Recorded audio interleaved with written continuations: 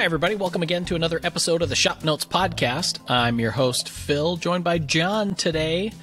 Today is episode number 112. Want to thank Shaper Tools for sponsoring today's podcast. They're the makers of the Shaper Origin, the handheld CNC router that brings digital precision to the craft of woodworking. Tackle joinery, cabinetry, hardware installation, and more with speed and precision. Right now, you can try it risk-free in your shop for 30 days. Visit shapertools.com to learn more. We're here. It's kind of a crazy week here. Yep. We did all kinds of stuff. Had a magazine go out the door. Logan was out in Las Vegas and back without any jail time. It's always a success. Yep. He can't go back to TV jail. show stuff. He can't. He no. cannot go back to jail. Yeah. So one of the things that I wanted to talk about today, and it ended up being somewhat prophetic based on what happened earlier this morning, is about rescuing, reusing, and repairing furniture. And we'll start off by the repairing part, because we're in the middle of shooting a TV show episode. And it's a stick chair that Dylan designed and we featured in the magazine, I don't know, a year or two ago. I think it was pretty cool. They're comfortable. And we're building a version out of cherry for the TV show. And I went to attach the arm bow, hand rest, whatever you want to call it, to the upper spindles. And something went wrong in our earlier construction process, so that the front spindles and the back spindles didn't really match together with the holes in the arm bow, and we ended up breaking one spindle at the tenon and turning the arm bow into like 4 or 5 different pieces. Right. Yeah, usually you don't want to do furniture repair and rescue while you're building the furniture, but it does happen. Yes. More times than we care to admit. Usually something is not exploding, but there's stuff here and there that you're trying to work around. Right. That you're, problem solving as you go along. But to have it, to have that spindle just snap right at the base and then the arm bow to shatter, that was kind of spectacular. Yes. But what I wanted to, so there's that, and then I just had to walk away a little bit. It was frustrating. Yeah. A lot of times that'll happen, and if you try to keep going without taking a little pause, things get worse, and it's just more frustrating and more breaking and more hammering, and so. Yeah. But it's. Yeah, you definitely auger in after a little bit. So yeah, I could see it happening, and so I walked away, came back, took a couple of deep breaths, and then we just, rather than trying to continue on, took some stuff apart that could come apart. And then we'll just have to remake a few pieces. Yeah. Not too bad. No, it's not as bad as it seems. It never is. So. Yeah, that's the other thing, is realizing that. But I know that as woodworkers, we get roped into fixing or rescuing pieces for friends and family. And I think as woodworkers, it's also really easy to see pieces of furniture that have lived a full life and want to help them along on another life. So I was wondering if you've ever run into that, and do you have any thoughts on how you go about, or examples of what you've done? I'm sure I have run into it. Usually I try my best to avoid it, especially when it's and you've experienced this a little this week, is trying to like fix a finish or match a finish or make it look like you didn't try to fix a finish, because it's always like color, like if it's stained or whatever, it's hard to match that because of the age. Wood changes color over time on a lot of cherry and whatnot. So if you start sanding in a spot and you uncover some lighter wood, it's hard to just come back with some stain and match that color. So that's always a big challenge there. Usually if you can fix something without affecting the finish, it's a lot easier, whether it's like just gluing back or like a chair back together or a joint where you can kind of syringe glue in there and avoid a big mess. It's a little bit easier, but once you start messing with the finish, it's a whole nother ball game. And a lot of times I wish I would have just started from scratch rather than fixing it, because it's you start changing one thing and then it turns into something else, and it can be frustrating. Yeah, because in the process of us moving around here that we've talked about past few weeks, we've been getting rid of some of the projects that we have around here through company auctions and sales and stuff like that. And I ended up with it was a project that you built, or you designed and built, right? Mm-hmm. Yep. And the top, because of how it lives in an office, had some scratches in the finish. And I thought, well, I can fairly easily sand out the scratches because they were pretty light and in the finish itself. And I had done that and put on a couple of coats of finish, and we used it as a prop for a video. And in the process there, ended up with like a ridge in the finish, and I wanted to just level it before putting on a top final coat. So I was going to use a power sander with 400 grit disc, so it wasn't too aggressive, but got done what I needed to. And got the sander landed in there, and then somewhere in there it jerked on me and cut a divot right down through the finish to bare wood on mahogany. And it just was lit up like a light on there, just how drastic that color was. And I had gotten some sand through on another part, and just by putting some oil finish on there, felt like that went away.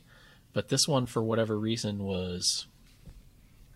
stayed lighter. So I'm trying to decide whether I just end up having to sand it all down to bare wood, which I really don't want to do. Right. Or see if that light mark will fade or darken over time. Mm-hmm. So it's frustrating, but you're right. If it has to do with altering the color of finish, or like you said, trying to match finish, that is a whole nother level. That's a different wizarding level than You have to have a lot of finesse to get away with that, I feel. So yeah. Because I've repaired other pieces, and that part is kind of a fun challenge of having, trying to either replace a part or re-glue joints or, reinforce something. That part isn't too bad, but and I actually enjoy that quite a bit, being able to take a piece that seems like it's just doomed to be burned or tossed into a landfill and be able to bring it back. Yeah, I'm often also reminded of behind you over the wall, there is a sideboard that in a move a few years ago, Logan and I were loading it onto a trailer, and someone lost their grip and it went face first into the asphalt parking lot. And the edge of the trailer. Yes, and the edge of the trailer. And for the most part, it survived, but it has a few dents and dings. I think we might have broke a drawer front that we were able to fix, but there are some, broken pieces of trim and whatnot. So we're often reminded of that because it hasn't been fully fixed, and it's like, what can we do with this? Because it's a beautiful piece of furniture. Oh yeah, it's cherry, and it's a little bit beyond of just, touch-up pins and stain matching. But it's not, it's structurally still a good piece of furniture. So trying to figure out what, I walk by about every day. So always thinking about what can we do to salvage this and make it look great again. And that's the thing is because I feel like there's different levels of involvement that you want to go on it. Like for that table, I could just leave it as is. I put a nice coat of finish on it that turned out pretty well. Just let it go and own its mistake, waiting for time and whatever to even out the color. Or do I go next level and sand it all down to bare wood and start over with it? But that presents more problems because it's like, what do I do about the edge of the tabletop? And then now the tabletop's not going to match the base of the table. And, it's like you've said before, when you're at a Mexican restaurant and you got the chips and the salsa, where does it end? Yeah. How does it stop? Do you die or do they just run out or, where does it go? Yeah. No one knows. Yeah. So that's the same thing. And I'll put photos of these items on our show notes page that goes with this episode. So I would love it if people would be able to see some of these things and then comment on them and let me know where do you draw the line on it? It's a legitimate question because that sideboard, it's really just a piece of bead molding. There's a couple of dings in it. Like, do we allow it? One solution would be to just pry off the bead molding and make new bead molding and put it in there. And that's not serious surgery, but it's still a surgical procedure. Yeah, because if you do that, it's like, how well is that glued on? And, is that going to pull something else apart? And so. Or do we try and just get it close, close up the joint, the break as much as we can, and then putty stick and wax filler and that kind of stuff and call it good, and it's just a piece of furniture that had a bad day. Yep. Or do you get totally nutty and bring out the glue and Bondo and give it a distressed painted finish and just, cover the whole thing up and just go totally crazy on it. But because you see that a lot I feel like I see that a lot on like Instagram and YouTube where somebody said, they find some piece of furniture, garage sale, side of the road, whatever, and it's a grandma looking piece of furniture. And then they take it and Bondo and paint it, and now it looks a little bit more hip and of the moment in a paint color, but you're almost never going to be able to go back to a natural finish on that. Yeah, it's like once you paint it, there's no going back. It's just going to be painted forever. Yeah. Just maybe a different color. Right. Which is, again, that's like that would be like a celebrity facelift operation kind of level of furniture rescue and repair. I'm probably, if I had a philosophy, it would probably be more of a get it back to a functional state and then freshen up whatever finish is on there. Yeah. Rather than a total rebuild or a strip down to bare wood and start there. Yeah.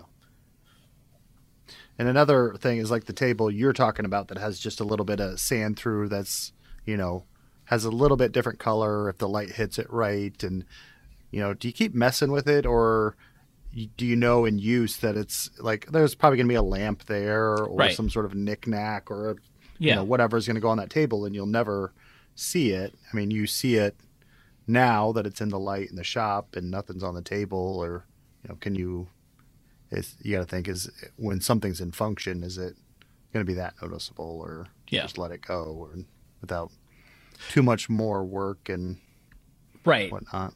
So. Yeah. So I think there's a formula there of what's your time involved, what time do you have available to do it? How much effort do you want to go into it based on what it's going to be? Like that sideboard or that table or that stick chair, these are not museum pieces. They're meant to be used and lived with. And over time, a dog's going to jump up on the chair and scratch it, or some kid is going to bang Matchbox cars on it or something like that, so. These are the problems we live with. And I think we also, especially when we have something in our workshop, we just see that item. Kind of like what you were saying with that table is when you look at the table and there's nothing on it, you see that. But short of staging a house for selling, that table is never going to look like that. There's going to be something on it. So, and then like when I'm building a piece of furniture, I think I've shared this before, is having the 5 foot 5 year principle that if you can't see it from 5 feet away, the problem doesn't exist. And in 5 years, you won't remember it. Mm-hmm. Which we had to remind our newest editor, Rob Petrie, about that. He did a video series on a set of nesting tables that we featured in the magazine almost before he was born. And it had dovetails in it. And it was really his first go at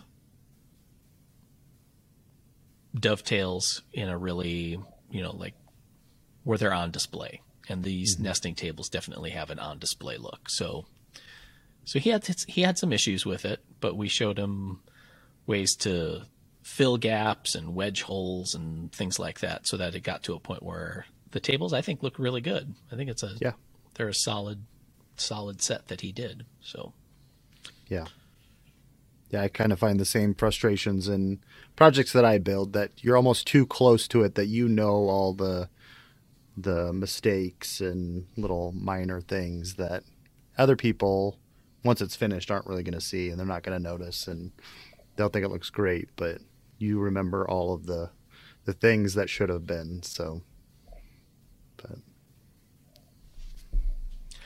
on a related note, now you're in the middle of building a project that isn't quite repair. It's more of a copy of something that's been around. Is that in your family, that step stool? Yeah. Trying to think of where we got that from. I think my mother-in-law has a little like shaker step stool like that. And I think she got it from a local woodworker where she's from, and the kids liked it, so she gifted us with one to have for them, and then someone else liked it, so they wanted me to build one. So yes, in mid-production of this said step stool, and since it's for somebody else, like if it for me, I would go to the trouble of doing some sort of fancy joinery or whatnot, but it's getting pocket screwed. So. Which is fine. It totally works for that little project, and it's plenty strong, and it'll be just fine. So yeah. But looking at that, I'm thinking, that's a pretty fun project. So thinking of ways to woodsmithify it and maybe get it into the magazine for other people to build. And that'd be cool. So yeah, I'd like to see that. Because I think that's fair on a project, too, is that there might be a piece that, especially as woodworkers, where it just looks really cool, or there's a family story behind it, but sometimes you just got to know when to pull the plug, and maybe you just build a replica of it. Right. And let the jungle take the other one. Right. Yes. It's always easier to build it the second time, I feel like. Like I've done this once before, and then I made a mistake, and the second time around it's even easier. Yep. So yeah. So I think Rob, who we were talking about earlier, had some of that where it was like, oh, I cut this dovetail the wrong way, and I'm going to redo it, and it's a learning, chalk it up to a learning experience, and you'll know for next time. Yeah. Yeah. So. So next week we hope to hear back from Logan on his trip out to Las Vegas. Mm-hmm. He took a class with Jimmy Clues again on turning. Mostly artsy kind of turning, I feel like. Yeah. Yeah, he has gone out there a couple times now, and he turns lots of things, and it's like, how many possible things can you turn, like a bowl or a vase or whatnot? But there's always some sort of different form, Right. he's coming up with, and that you would never think of, or a different finish or whatever. So it's always cool to see what he brings back and what he's up to. Especially since I'm not much of a turner and don't really want to get into it, but it's really fun to see other people who are nerding out in a related hobby and, appreciating what they're learning or involved with and seeing how their skills develop. Because, I mean, Logan didn't pick up turning till just a couple of years ago. Right. And then he just kind of went at it, and now he's doing like shields and turning burls and pieces of wood that look like they're about to blow up when he's got them on the lathe, and some do. Some do blow up. Yeah. There's lots of cool things you can do. Yeah.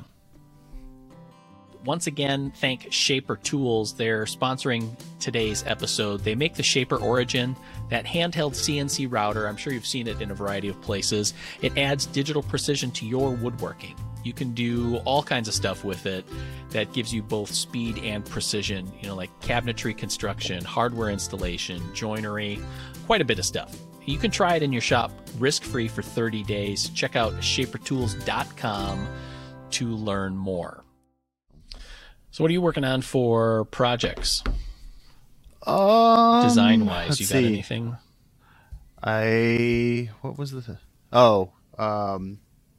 Steve just finished building the green and green picture frames that had talked about recently. So those are done. We just need to get some glass and mats and stuff cut for them, and those will be in the next issue of the magazine. I think we have some poster patent prints of some hand tools that I think Logan got for us, and we've been selling through the store, our web store, and I think we're gonna frame those. So I think that'll be pretty cool. Little project. And then Steve is working on, or I think kind of just finishing up, what started out as a mason bee house project, and it's turned into a full-fledged insect condo, so we can house bees and butterflies and lacewings and ladybugs or whatever. Yeah. Whatever your garden needs, Sure. Beneficial insects Yeah. for your garden. So kind of started, small and has gone into a full housing project. So Yeah. I thought it was kind of cool because a lot of the ones in the research that we were doing, or you were doing mostly on, it was just, for mason bees, they don't have giant nests or hives or whatever. They just use tubes and create little pockets where they have their offspring in there. And so a lot of them you see are just like a little bundle of tubes, and that's it. And you ended up with something that has a little bit more style to it and more fun to build. Yeah. There's lots of ways. I saw that people are doing the tubes for the mason bees. You can buy like natural hollow reed tubes or cardboard or plastic tubes that they can nest in, or you can just drill deep holes. I think they like 4 to 6 inches deep and like 5/16 inch diameter. So you can just drill holes in logs or long sticks or dowels. They like that. And I think another thing I have in that house is just creating holes with a like core box bit, so it'd be two matching halves that you glue up, and you end up with a bunch of holes. So I kind of included all that. Cool. And then different other insects, like other different housing and nesting boxes. So kind of included all that stuff in there, and we'll get it all finished and painted and put it out and see what we can get Yeah. in our garden. That'll be cool. That'll be fun to see. So we got that going on, and those are about done. And I'm trying to think of what we have coming up here. I think the future projects I have are, I think, a plant stand or plant shelf. So that's pretty abstract yet. See what we'll come up with.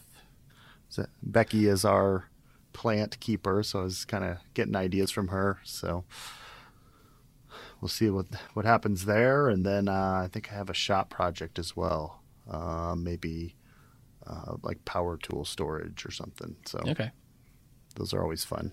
You know. Now, as a designer, especially for the magazine, do you appreciate having like a specific thing to go with, or do you kind of would you rather, there you go. Would you rather question, or would you rather just get a vague idea and then just start exploring? Yeah. I'd say the easiest thing is like somebody just points at something and it's like, I want that.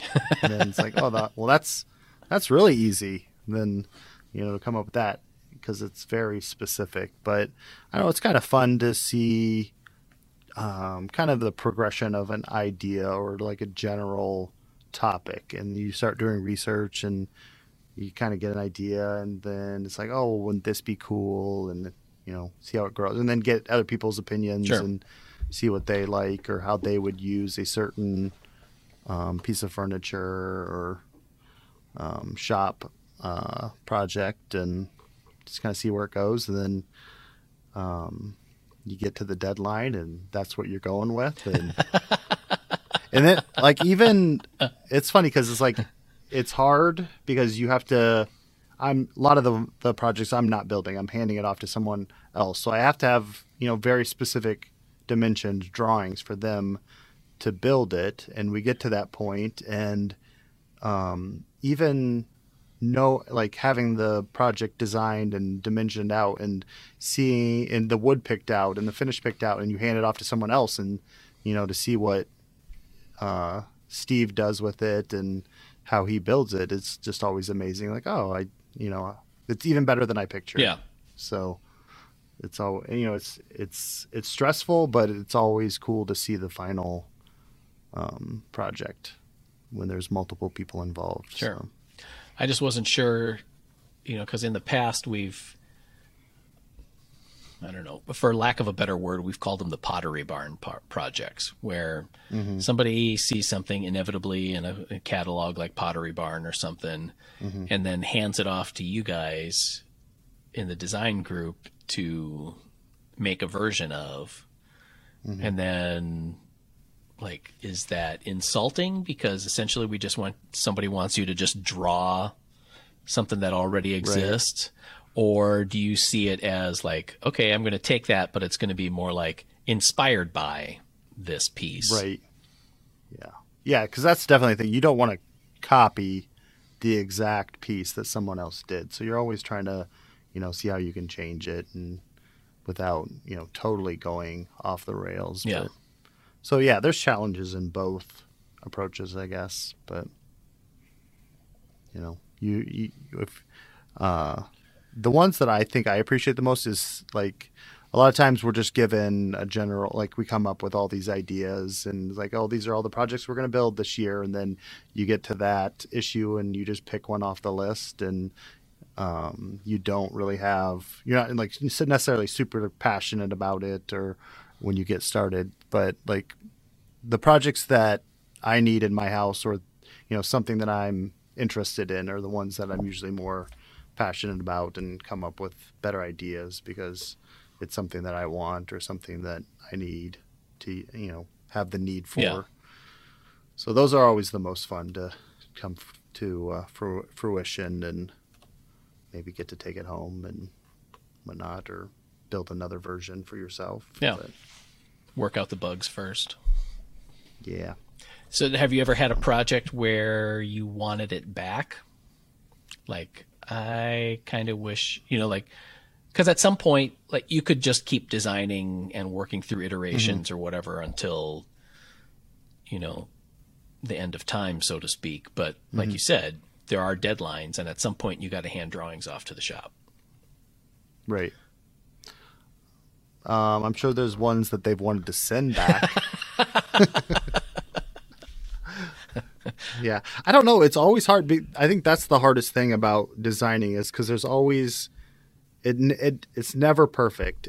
When you have to send it off and it's just like, oh, I wish I could have done this, or I never really fully solved this problem that I had with it. And so, I mean, in a sense, there's always, something, Sure. And you can't just keep dwelling on that project and building iterations of it. You got to move on. And so I don't know. Yeah, I guess in a sense, they're never, fully formed or perfect, but they're done. Right. So yeah. And they're good, and it's just, minor stuff, and it's like the little mistakes that about that no one else really has a problem with. Yeah. And so I also think it's kind of interesting because we end up seeing the whole process of it, like all this backstory that readers don't know or necessarily care about, all the design meetings or the, discussion that went into why we chose a particular path. And it's interesting, like we see it and know what we think could have been different and not necessarily even better, just different.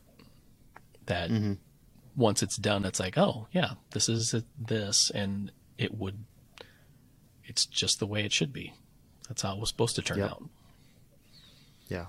And it's even cool. Like the story continues past, the projects that we create for the magazine. We get pictures back and emails back that, people have built the project or they change something dimensionally or finish or wood type. And it's like, oh, I never even thought of that. And that, totally changes it. And that's cool. Yeah. And it kind of goes on from there. Mm-hmm. So I think even when we do it if we do it for a video edition project or YouTube or the TV show, it always seems like there's a certain amount of interpretation that ends up happening as well, whether we end up changing a joinery style on it or materials, like you said, or something that ends up making it look sometimes subtly different, but sometimes changes the process enough that the build is different too. Right. And like the chair we're working on, all that stuff will be edited out and no one will ever know that we had problems with that chair. And they'll just be like, wow, you guys just are amazing. And how do you never make mistakes? It turns out every time. And we'll just shake our head and be like, You'll never know. Yeah. You'll never know. You'll never know our struggles. Yeah. Yeah. It's the tears of a clown when no one's around. Right. But it's a journey. So, speaking of struggles, I just got a text that reminded me to apologize to our YouTube viewers or listeners or whatnot. I got a call at my personal residence on Sunday asking if we did not do a podcast this past week and why is it not up, and I did have it all ready to go. I thought I had it scheduled to go out Friday morning and apparently I didn't, so I apologize to them and my mom, who was that caller, wondering where the podcast was. So if you were looking for it last week, that's where it was, because my mom just texted about the podcast that made me think of that. So she said, do you and Phil, what'd she say? She said, do you and Phil respond to your commenters? Because one of our commenters was asking for a tour, apparently, I think they said they were going to come through Iowa this summer. So we need to get in touch with them. But I don't remember who it was, so we'll have to. But yes, come in, stop by this summer, give us a call or your email, let us know when you're coming. Yeah, for sure. You can call the customer service number with the magazine. I think that number is also on our website, woodsmith.com. Or, leave a comment in the YouTube channel or an email, woodsmith@woodsmith.com, and we'll be able to hook you up with a tour. It'll be kind of fun because we have our it's not really a new place, but a lot of it feels new around here in how we've changed up our offices and facilities, especially coming out of the COVID years and what we have. So it's still pretty fun because we have our video studio people can see and our photo studio and the production shop and get to meet the people that are around here. It's a fun tour. I like working here and I like showing it off. And by the summer we'll have our moving done, hopefully, and our mess cleaned up, and we'll be all organized. Right. And yeah, but we always say that. Yeah, because right now this room and the photo studio have a very room of requirement feel to them. Stuff piled up all over the place. Yep. Yeah, and I'm in a conference room in a building that we will not have by this summer anymore. Yeah. So we'll have all of our stuff in one building, finally. And that will be so nice in very many ways. It'll be really cool. Mm-hmm. So. Yep. So. But, yeah, we should just give out my cell phone number, and then we can get live calls and texts during there we go. the podcast. We'll just send out something on the. Let me check our recent podcast, see if there's any other questions or comments. So this was last week's. Let's see. Oh, we were talking about tool cases and such. Oh, yeah.